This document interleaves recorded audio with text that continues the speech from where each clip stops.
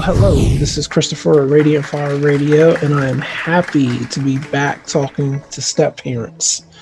I am going to be bringing forth information from an article that was written in January of 2014 by Kate Bayless.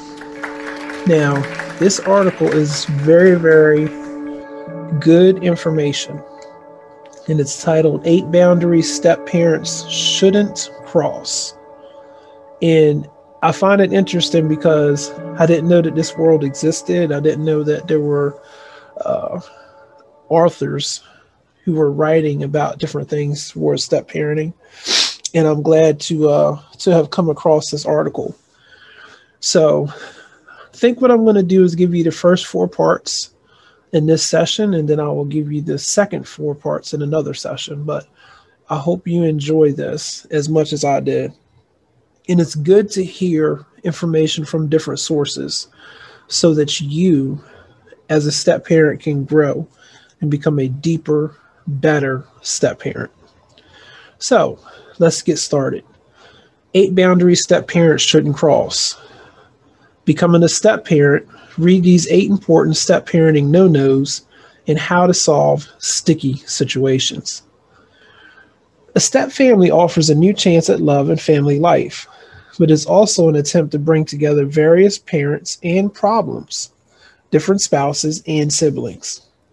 A step family is a fundamentally different structure, and it makes a different foundation for relationships than a first-time family, says psychologist Patricia Pappernell, Doctorate of Education. A member of the National Step Family Resource Center's Expert Council and author of Surviving and Thriving in Step Family Relationships: What Works and What Doesn't. One of these differences is that in a step family, the spouses do not have an equal relationship to the children or in a parenting process. God, she is really, really spoken the truth here. And to hear this from a different source, from a different person, really makes things come together. This dynamic sets up a web of boundaries that step parents are wise not to cross. Here we tackle 8 common slip-ups to avoid and how step parents can handle these situations. Situation number 1, trying to take the place of the mother or father. I was so fortunate in my experience, because this is my second time step parenting, to not do this. And I believe on my first time step parenting, I refused to take the place or assume the role of the biological father. And in my situation right now, there's 2 biological fathers that I'm dealing with.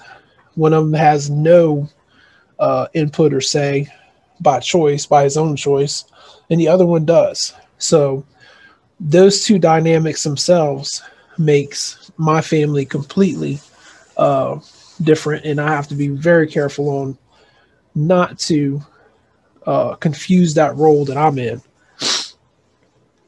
Whether the new marriage is a result of divorce or death, you can never take the place of the other biological parent, and you should not attempt to. These children are not yours, says Derek Randall, parenting expert and certified step family coach through the Step Family Foundation in New York City. You know, those words kind of sting, but I remember talking about this particular situation. You really do have to realize that these kids are not yours. It hurts, it sucks, but that's the reality. He goes on to say, no matter what the biological ex-spouse has done, respect the child's need to love that parent. The same goes for requiring that the stepkids call you mom or dad. Don't ever demand it or even ask for it. I remember I had an adoptive son, a failed adoption. And, after things got bad in one particular situation, even with the amount of and the level of neglect and abuse that this child suffered, he still wanted them. And it blew my mind. It came at a bad time and in a bad place for me. But, when he blurted this out that he wanted them, I really started to see how wrong I had been in my perspectives and everything that I was doing, as a parent and attempting to be a step parent and, attempting to be an adoptive parent. This is so true, what she's saying here. So instead of trying to take the place of the mother or father, be clear with yourself and the stepchild about your role in the family. A step parent can become a loved, respected mentor to the child while realizing that he can't reconstitute the biological family.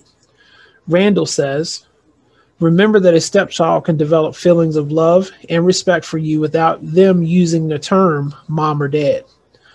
And if the kids do decide on their own to use that term for you, demonstrate a quiet gratitude and a responsibility to live up to the label. Spanking your stepkids. Big no-no. Big no-no. I completely agree. Even if you believe in spanking, a step parent should never cross the line of administering physical consequences to a child. Always refrain from losing your cool and hitting, swearing, or losing it with your stepchildren, says Joanne Pedro Carroll, doctorate, clinical psychologist and author of Putting Children First. Proven parenting strategies to help children thrive through divorce. It's hard enough when tempers get out of control between children and their own parents. The incident and the painful memories of physical discipline from a step-parent can last a lifetime and take a toll on any chance of building trust and respect in a new family. So instead of spanking your stepkids, remove yourself from the situation. If you feel yourself getting overly worked up, and report any misbehavior to the biological parent to determine if consequences are necessary. And Lord Jesus, I can tell you so many times, this advice has saved my life. It has saved my life. It has saved the relationship. It's hard. I'm not going to lie to you. It is extremely hard, but you can do this part. You can do this part and you can do it well. And it becomes easier the more that you do it. The more that you take yourself out of that situation, you will see that life is a whole lot smoother. Number 3, assuming a position of authority. I have to laugh at this because I'm telling you guys all the time that sometimes your authoritarianism it can get you in trouble. I know it's got me in trouble a lot, but I've changed. Y'all. So young children under the age of 5 or 6 may be more willing to accept a step-parent's authority in the new family, but school-age children and teens will often rebuff a step-parent's attempts at automatic authority. So true. So instead of assuming a position of authority, for new step-parents, it is best to proceed slowly, not as a disciplinarian, but as a supportive friend to the child and a supportive resource to your partner. You really need to understand that you have to support your biological parent.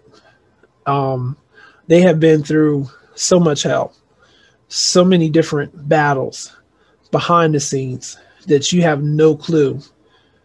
My wife often tells me that she feels like she's in the middle of everybody. I get it. I really do. So this is key. Dr. Pedro Carroll suggests you may have won the heart of your new spouse, but if he or she is a package deal with kids in tow, you'll need to earn their love and respect of your new stepchildren too. Basic respect is a must, but you'll need to put time and effort into the relationship with your stepchildren if you want more. And how many of us step parents want more of a relationship with our stepchildren? We do.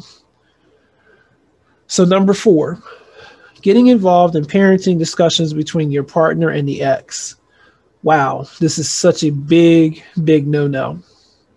It can be tempting to weigh in on a parenting discussion between your spouse and his or her ex, but don't. And I say this, unless you are invited. And even if you're invited, I still would be very, very quiet, very, very listening and supportive of the biological parent that you were with. These things are very, very tricky. So the ex didn't agree to co-parent with you. Ouch. Ouch. You really have to hear that again.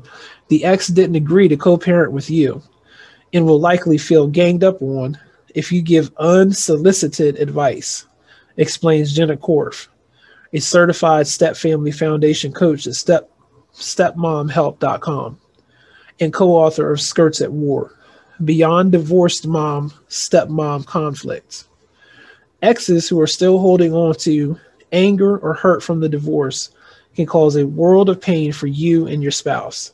So try to avoid inserting yourself into their discussions. Yeah, so true. So true.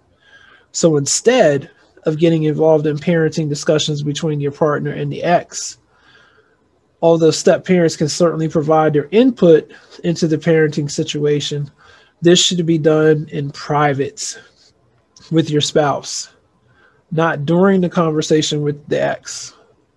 Any decisions or information should then be shared with the ex by the biological parent.